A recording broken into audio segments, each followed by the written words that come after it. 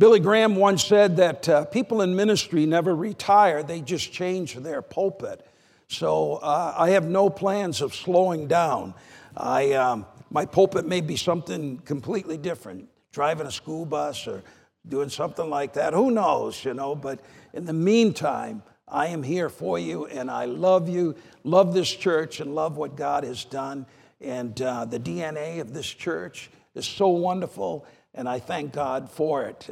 I praise him for all that he's done. Last week, a gentleman asked me at lunchtime, just out of the clear blue, he said, what's one of the hardest things of being a pastor in this past year? And the first thing that came to my mind is death. Of course, no one likes death. Death really touches our hearts when we lose an individual, especially somebody that's close to the congregation. And the second thing that's so difficult for me is the ability not to do hospital calls. And many of you have experienced that this year. Maybe not a hospital call, but you've had an individual in the hospital. You're just not allowed to go there and be with them. And that's really difficult. Always pray over the phone, and I thank God for that ability that this week I've had that opportunity on 2 or 3 occasions to pray with people as they were in their hospital bed. But not being there for them is hard. Last week, our youth administrator spoke, and she did a wonderful job, Abby Vaughn, and I'm grateful for the work that she did and Philippians 4. And this morning, we continue that. But before we do so, I want to say welcome to those of you that are viewing today. And I suspect it's a few less because I see faces here this morning that I have not seen for a while. And I'm so happy to see each one of you that you've made your way back and that God has opened up the door for you to be with us, and the Lord bless each one of you. Our theme over these past few months has been that of restoration. And last week, as we looked at Philippians, the 4th chapter, we continued with that theme of restoration. We've all been part in a restoration project, as I say each week, making something that's old new again, restoring something. And the definition of the word is simple. It's to restore to an earlier condition as by repairing or remodeling. And the whole emphasis of Philippians, that 4th chapter, is not only the 4th chapter, but the whole book of Philippians is that of restoration. That God wants to impart new vigor into our lives. He wants to revive us. He wants to make us new. And Paul makes it clear that God wants to restore our lives. That the Lord wants to restore the church. And you and I make up this wonderful church, and the church with the capital C. But yet we need that new vigor.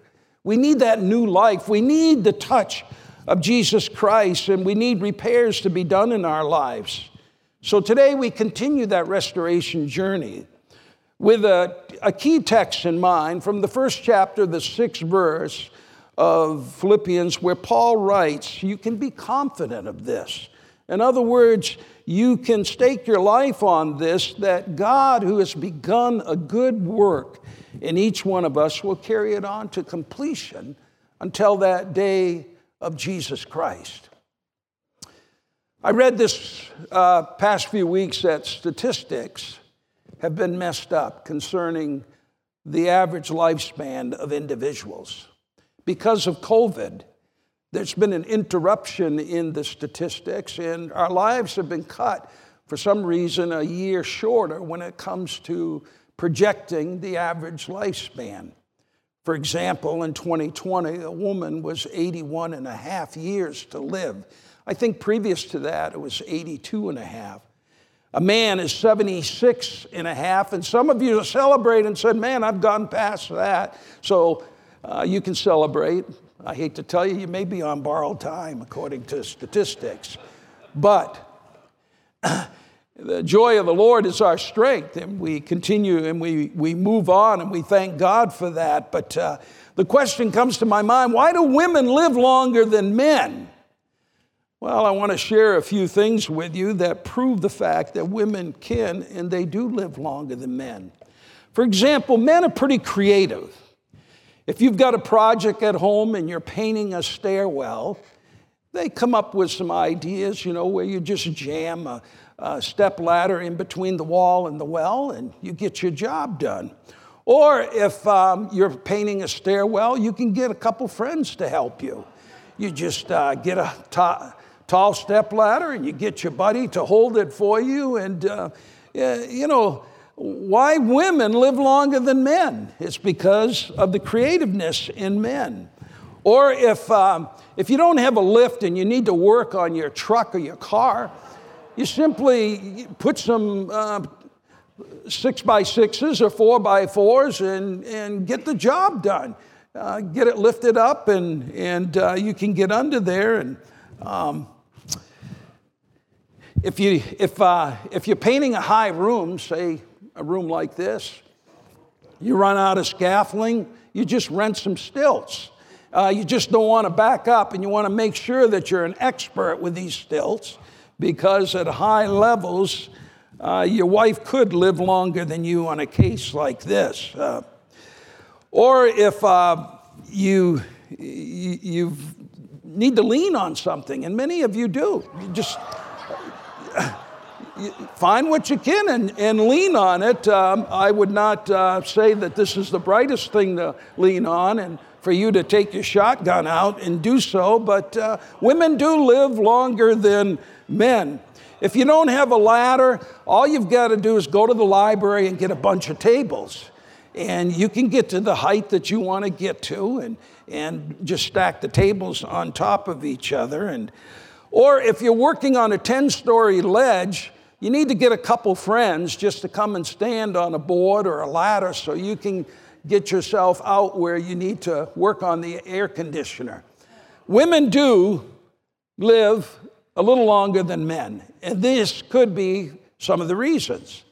Shortly after looking at some of these things and giving consideration to them, I thought to myself, have you ever had a moment like this in your life? Have you ever had a time in your life where you're doing something and you're thinking to yourself, what in the world am I doing? Why am I doing this? Or how did I even think of doing it this way? This wasn't one of these drastic situations, but it was a few days ago that it was late in the evening and I was leaving the office, and I noticed that there was a light out in my office. And my office has got kind of a cathedral ceiling. And so I'm wondering, how can I change this bulb? And what I did, I took a chair, a rolling chair, that also turned, and I stood on it, and I was trying to unscrew the bulb, but when I did that, the chair was turning too. And I'm thinking, what in the world am I doing there? It's going to be a crash here, and I'm going to be laying on the floor when Beverly comes in the morning, and this is something that I probably should not be doing. It was shortly after this project that I started reviewing Philippians 4. I started thinking to myself as I was reading this end portion of Paul's letter to the Philippians, I'm thinking to myself, all through time, there's been a lot of people that live a life that is sort of unstable, a life that the ground that they stand upon is unstable ground. And in today's passage, when we look at what Paul has said, the Philippian believers are on his heart. Paul is one who loves his church. Paul is one who wants to protect his church. Paul is an individual that is concerned about the circumstances that are around the church in Philippi, in the uneven ground that they may be standing on. And he's concerned about the fact that there are individuals, there are events that would try to rob or steal their joy, try to rob or steal their happiness. And he wants to give them some practical advice as we look at the text this morning to overcome these situations that they face while standing on stable ground. He wants them to do things in a way that they are assured that the ground is stable. The passage this morning starts out in Philippians, the 4th chapter, in verse number 1.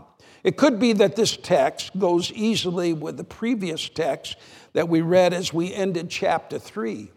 But the scripture there says, therefore, my brothers and sisters, you whom I love and I long for, my joy, and you are my crown, stand firm in the Lord in this way, dear friends. When Paul thought of the Philippian co-workers that were in his life, it's evident that he felt joy, that they gave him joy. He genuinely loved them. And he very deeply was concerned about them, and they became to him like his family. And he longed to see them. And in a spiritual sense, our church is our family. In many ways, the people that sit around you here today are closer than some of your biological family members. The church is our family. And we have a Heavenly Father, and we are spiritually connected as we come here to one another. Now, there's some of you that are visiting today. And the fact that you are here, it could be that you're traveling or you go to church elsewhere, but you're connected with the church family, with a capital C. And this is an important part of your life. And we should think of each other as dearly loved brothers and sisters. In the days gone by, individuals in churches, and maybe so today, can still be referred to as brother or sister. Some of you have come out of environments like that. I just received a letter, and the opening sentence was, Pastor, I don't know whether to refer to you as a brother or sister or pastor, but I write because in the earlier days when I went to church, we referred to each other as brothers and sisters. This COVID year has been a challenging year for many because of isolation. And isolation is not good. I had one individual tell me this morning who was here, said, I've been gone for 53 weeks. Isolation. Being at home is not like worshiping in a setting such as this. And those of you that are home today, I'm not discounting that because you must be wise and you must do what's best for your health and your family situation. We are all unique and we're in unique situations. But isolation is something that we do not enjoy. It's something that's not healthy in the long run. People are basically social creatures, most people. We need the companionship. And one thing that can steal our joy is that of isolation, not being around other people. You know, it's easier to stay in bed sometimes than it is to get out and go to church. And those are the days that many of us need to be with other people. We need to be around the body of Christ. We need to see others worshiping and be in that act of worship. We need a living, caring community where we can live life together. That's one of the wonderful things about a church family.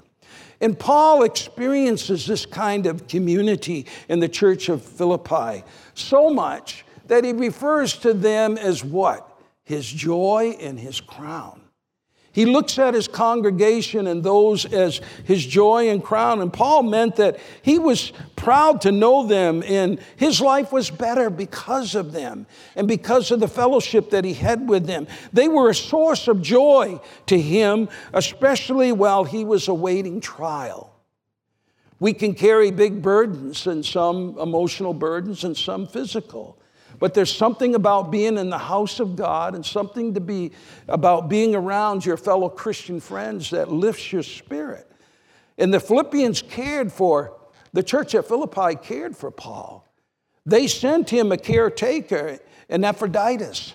They sent him an individual to be there, not only to encourage him while he was in his cell, but to be there as a helper.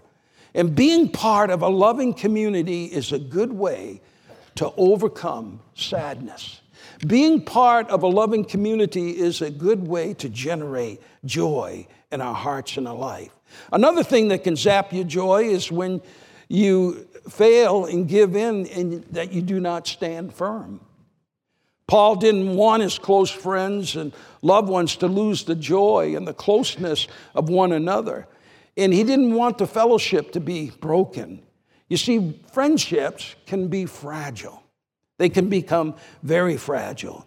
They are to be treasured. And Paul didn't want the devil to find a crack and destroy the friendships that he had with that church in Philippi, and to restore the relationships that he had with the individuals. And in order to do so, he said, we've got to stand firm. We've got to stand on firm ground. We don't stand on stacked tables. We don't stand on stilts on the top of scaffolding. We don't stand or sit underneath vehicles that have been lifted up by boards. But we must be on firm ground. And we do, as we look at the church in Philippi, we see that it is a church that must be stable because they were being persecuted by the Romans. Paul knows that. They were being pressured by unsaved Judaizers. Paul knows that. They were being petitioned by division, where false doctrine could come in. And Paul says, I want you to stand firm on the fact that Jesus Christ is your Lord and Savior. I want you to stand firm on the strength that God gives you. So Paul reminds them that the Holy Spirit wants them to grow and to stabilize, be on firm ground, and to restore their lives. When I think of standing firm, what comes to my mind is my many visits to the UK when I would visit my children there, my grandchildren, when they lived in London and just in recent years. Because throughout London, we would visit various palaces. Those palaces were protected by guards. And the guards were interesting individuals, and we would watch the changing of guards. The guards were fully focused upon their duties, and it was important to stand firm for them, because if just one soldier breaks and the enemy punches through the line, everyone is vulnerable because their back is exposed. And these guards are there to protect the dwelling that they stand around. And so Paul exhorts the church. He exhorts them to stand firm in the Lord and to be there so that when they're attacked, they have their basis and their footing in Jesus Christ. Martin Luther once said, he said, when you are told to lie, when you're tempted to cheat, when you're prone to doubt, when you're overcome by emotions, he said, I cannot and I will not recant anything. For to go against conscience is neither right nor is it safe. Here I stand, he said. I can do no other, so help me God. Amen. Luther, his conscience was tied in to the captive word of God, and he stood on God's word. He did not cast doubt when doubt was planted in his heart, but he stood firm on God's word, and he chose God's word until his death. Paul now mentions, as we move on in the scripture, he mentions a couple women from the church there in Philippi, and evidently they're having some problems, because he says in verse 2 and 3, I plead with Euodia and also with Syntyche.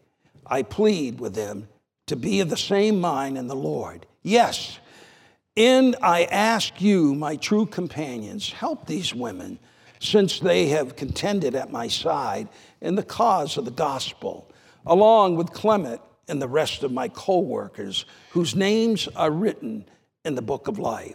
Apparently, there's a conflict in the church between a couple ladies.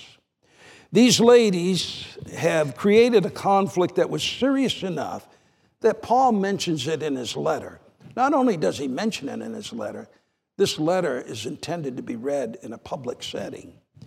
And there's a dispute that's taken place, and Paul is pleading with both of these ladies so that they would reconcile, that they would put away the differences, and they would become like-minded. This was an important matter, especially in a small church. Church matters are very important because they can disrupt a church. I served as district leadership for many years. And I can remember one situation that I was called upon in one of our small churches here in Southern Missouri District. The pastor happened to be a friend of mine who was a youth pastor the same time I was serving, and now he was pastoring the small church. He had accepted the church, and he called me because he didn't know if he had made a mistake. And so I went and met with him. He told me the story. He was preaching one morning, just as I am preaching, and there was a gentleman who kept raising his hand in the middle of the sermon. Now, maybe some of you have grown up in environments like this, but this was totally strange to this young pastor. And he went on to tell me that he tried his best to stick with his notes and to preach, but the hand kept going up. So finally, he acknowledged the man. And the man said out loud, "I feel a song coming on." So that type of verbiage was not understood by this young pastor. And he said, I'll tell you what, he said, at the end of the service, you and I will meet and we'll talk. So he went on and preached a sermon and got to the end of the time and went out in the foyer, and the whole deacon board was there to greet him. And they told him, they said, look, when this particular gentleman has a song coming on, you need to stop. And he needs to sing this song. And also they told him, you need to get rid of your iPad because that's of the devil and you shouldn't have your notes on it. So needless to say, he was in a different culture than he was used to. Now, I'm happy that there are not people here this morning that have a song coming on, because I probably would not know what to do. And I suspect that that is kind of an environment that some of you were raised in. When you had a song coming on, you get up and you sing it. In this particular situation, it created division in the church. And in today's text, not only would the joy between these two women be robbed, but there was a danger that the whole fellowship would be robbed of their joy. And Paul hits this head on. The way to protect themselves, because this problem could fracture within the church if it's not resolved, Paul addresses the issue. Interesting how he addresses it. He addresses it with the intent that this is how healing begins. Because the healing process cannot start if they do not acknowledge the problem. But Paul is very tactful in dealing with this issue. He doesn't take sides, but he encourages those who are close to the situation, get involved. He speaks to them as his companions in the work of Christ. Get started on the reconciliation. Paul doesn't point a finger at anyone. He doesn't blame an individual because they're good friends and they're co-workers. He wants to encourage them. He values them for the work that they are working hard together and suffering and serving for the same mission. And he values them. You and I guess one of the takeaways from this, we should not fight with our co-workers, but value them because God values them. See the strengths in them, recognize them. These two women who were in some type of a relational conflict, maybe it was a ministerial conflict, I do not know. But we do know that these fighting females were women of influence. They're prominent church members. They're high-powered Roman women for Jesus. And since they had worked with Paul in the case of the gospel, he respects them. And so Paul urges these disagreeing darlings to get on the same page and live a life of harmony. And I thank the Lord for this message to us today, because verse 3 points out that their names are written in the Lamb's book of life, just like ours, who are believers.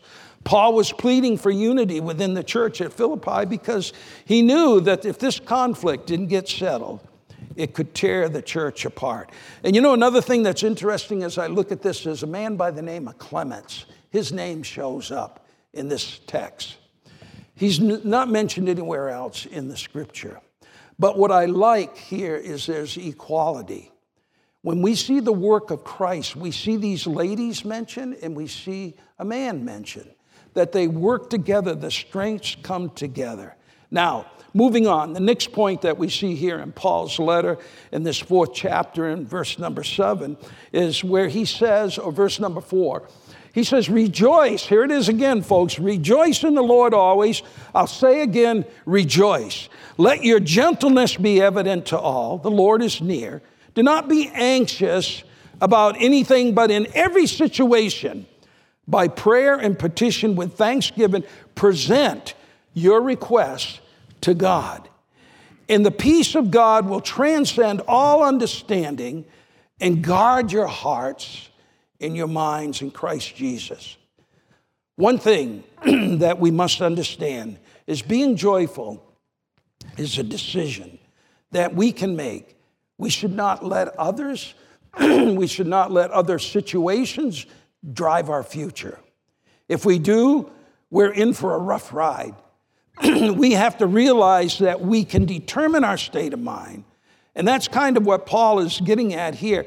We need to decide to rejoice. And he repeats it again. Remember I said Paul is a strong preacher. He's not afraid to repeat things over and over again. And this has shown up a few times, those of us who have journeyed through this book, that we must rejoice. And that can be hard.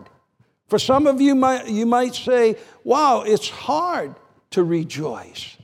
And some people feel like they failed at all. And Paul is going to show us now how you and I can rejoice, how you and I can protect the joy that we have in our hearts. First of all, Paul says here, rejoice in the Lord. The Lord is the only one factor in our life that never changes. And things are changing daily today. But the Lord is stable. He is that stable ground that we can stand on. The Lord is the one who never changes. He's constant. He's the same yesterday. He's the same today and forever, according to Hebrews, the 13th chapter, the 8th verse. Not only is God constant, his love is constant. His love endures forever, according to Psalms 136.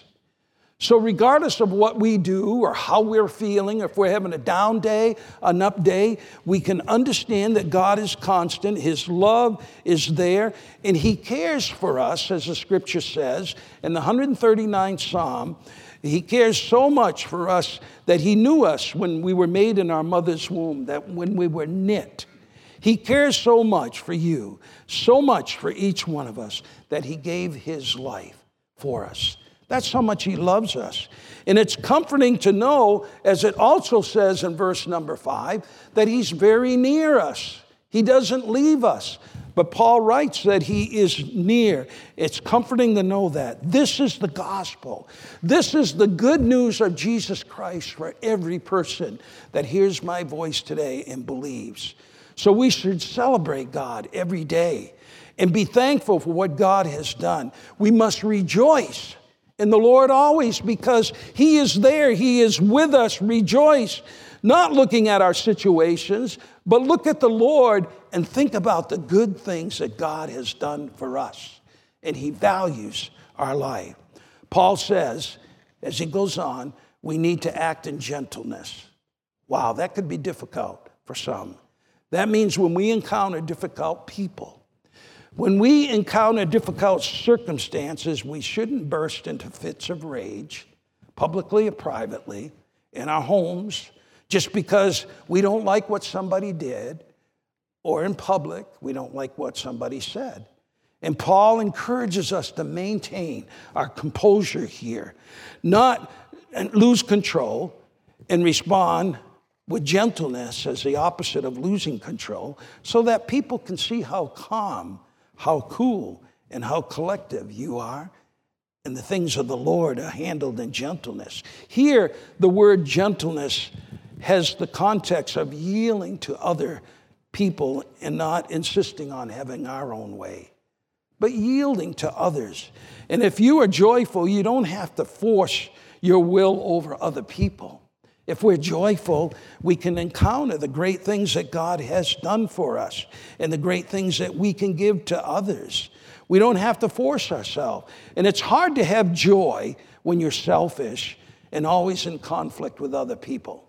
Let me say that again, because this may be important for some people who hear today that are not feeling well, or you feel like you've lost your joy. It's hard to have joy when you are selfish and always in conflict with other people. Next thing we see is that Paul says that we should not be anxious about things that come along in life. Shouldn't be anxious about anything. Boy, that seems like a tall order. That seems like that's out of sight. To not be anxious about anything? How in the world is that possible? What I think Paul means is that we shouldn't be overcome by anxiety to the point that we can't function. Anxiety is something that happens in normal life. If you become anxious, don't feel down today, because anxiety is kind of a warning light that happens. When you're driving your car, or you look at your dashboard and that warning light comes on.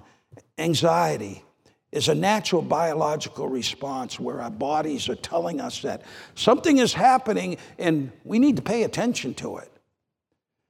We need to give attention to it in a very special way. In St. Louis, Missouri, I was invited to a couple's house for dinner. This particular man was doing his residency at a hospital there, and he lived in an old building in downtown St. Louis. It was one of those buildings where you walk up to it, it had two doors. You had to make a decision which one was his. Two addresses, because there were two residents in the building. And so while we were eating dinner at his home, I was just observing and looking around, and I noticed that the heat ducts had wire over them. And not chicken wire, it was just fine wire. Now, not too many of you people have wire over your heat ducts. So I kind of, in an interesting way, I asked him, I said, hey, why do you have wire over your heat ducts? He said, well, the guy who lives next door, and we share the same share the same basement, he raises exotic snakes.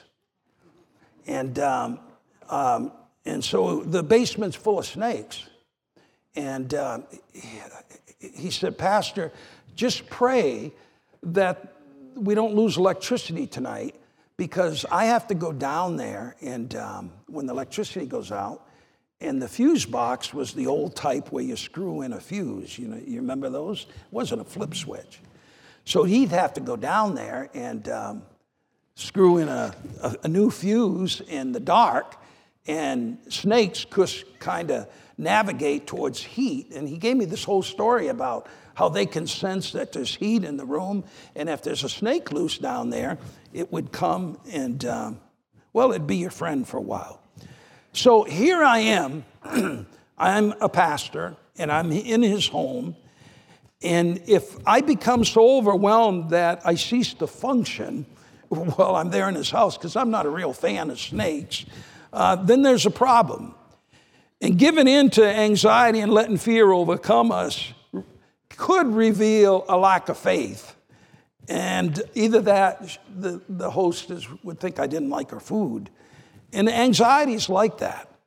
Anxiety can be counterproductive and self-centered and a sign of lack of faith. And Paul speaks to them about that. And some signs of anxiety could be unwanted thoughts. When you're anxious, you can't sleep. When you're anxious, you could always be tired. Anxious people sometimes can't focus. They can't eat. Or anxious people overeat. Hard to breathe instead of, living a life of relaxation. And Paul says that a better response is to bring what? In this text, he says, bring everything to God in prayer. I did pray at that meal. I prayed underneath my breath. And when we need to bring it to God, then he can give us peace. And so that we don't focus on the negative, we focus on the positive. And when we pray, we need to believe that there's nothing too hard for God. And I thought, God, that wire is going to hold any reptile back from coming into this room. And just as those people slept there every night, they lived in that house with peace in their heart as long as the electricity didn't go off. So why does God do this for us? Give us this peace? Well, according to verse 7, so that our hearts and our minds will be guarded. He gives us this peace so we're guarded. And God wants to help us, and he doesn't want us to fall. He loves his children, and he wants to guard our hearts. And I'm thankful that God guards our hearts. Now, lastly, and we must close this text, Paul gives us some real practical guidance here for directing our minds. And we look at verses 8 and 9. Finally, brothers and sisters, whatever is true, whatever is noble, whatever is right, whatever is pure, whatever is lovely, whatever is admirable, if anything is excellent or praiseworthy, think about such things. Whether you have learned or received or heard from me or seen in me, put into practice, and the God of peace will be with you. So we hear Paul saying, rejoice in the Lord always, act in gentleness, don't be anxious, and now he says, let's control our thoughts. Let's control our thought life with good qualities. Your mind is like the rudder of a ship. My mind is like the rudder of a ship. I used to do a lot of sailing in Green Bay and day sailors or big sailboats, but the rudder is so interesting to take that 35 or 40-foot vessel and just whether it be pedestal steering or just the rudder and how it controlled that boat. We need and must discipline our minds. This takes time and it takes effort to discipline our thoughts. It takes restoration in our spiritual life, and often our minds will wander. But it's good to think about things that Paul says about truth, truthfulness, dependable, noble things, to worthy of respect and honor, righteous things, those things that are pure, those things that are holy. He also says that we can learn from one another. How are you living your life? How am I living my life? We shouldn't pick apart each other's faults, but find something good about each person and respect them for that. And when we focus on the good and sincerely love and respect each other, God grants us the peace that we seek in our hearts. Thank God for that. You know, with the normal thief, as you sit here today, some of you are very comfortable because your homes are protected. You have alarm systems, you have cameras, you can check what's going on in your house right now where you sit. And some of you that are at home today are so comfortable because with normal thieves, we can protect ourselves, including locks and alarms. And we find here that Paul says there's a way of protecting ourselves from joy robbers, those that want to steal from us the joy we have. And we can build a wall around our joy. And Paul reminds us that there's a better way, and that way is Jesus Christ. If you do not have Christ in your life today, I know that you're suffering. If you don't have Christ in your life today, you can lack peace. And the peace of the Lord is available to us today. Let's make it part of our life as we accept Christ. Because whatever you magnify in your life, you will multiply. Whatever you magnify, you will multiply. And the Apostle Paul gives us some great advice. I'm going to close with a story about a gentleman that I met when I was a youth pastor. He called me and he wanted to come and do a concert at the church. His name was Mylon Lefebvre. He came from a family of quartet singers. Mylon had a group called Broken Heart. And when I heard his story, I heard that he was born into a gospel singing family. He played the guitar for his family as they would sing and as they traveled. As a teenager, he was expelled from a Christian school that he went to, so he was back on the road with his family once again as a teenager. At 17 years old, Mylon went into the army. While he was in the Army, he sat down, this was in the early 60s, and he wrote a song one evening. He was in Jackson, South Carolina. He hitchhiked 600 miles to Memphis, Tennessee, because his family was singing at a quartet convention. He arrived at that convention. His family was happy to see him, and that night, he sang the song that he wrote. And the song was a song that took him 20 minutes, he said, to write it. The title of the song was Without Him. Without Him, I can do nothing. Without Him, I'd surely fail. He didn't realize, but in that audience that night, while he was singing, that Elvis Presley was sitting in the audience at that quartet convention. At the close of the convention that evening, Elvis wanted to meet Mylon. Elvis was right in the middle of recording an album. The title of it was How Great Thou Art. And he asked Mylon, can I sing that song? And as he got permission, he did so. The album came out. That year, over 100 artists recorded that song Without Him. Mylon told me he was making $84 a month in the Army. He never dreamed that his royalty check that would come in was over $90,000 without him. But the message of the song is one that says, without Him, we can do nothing. Without Him, we'd surely fail. Without Him, we'd be drifting like a ship without a sail. The Apostle Paul says, we must have Jesus Christ in our life to have the peace, to have a heart touched, to go without anxiety, and to have the peace of the Lord when it comes to the trials in our life. Let's stand together. I think you know the song. It's a simple song. Let's sing it in closing this morning.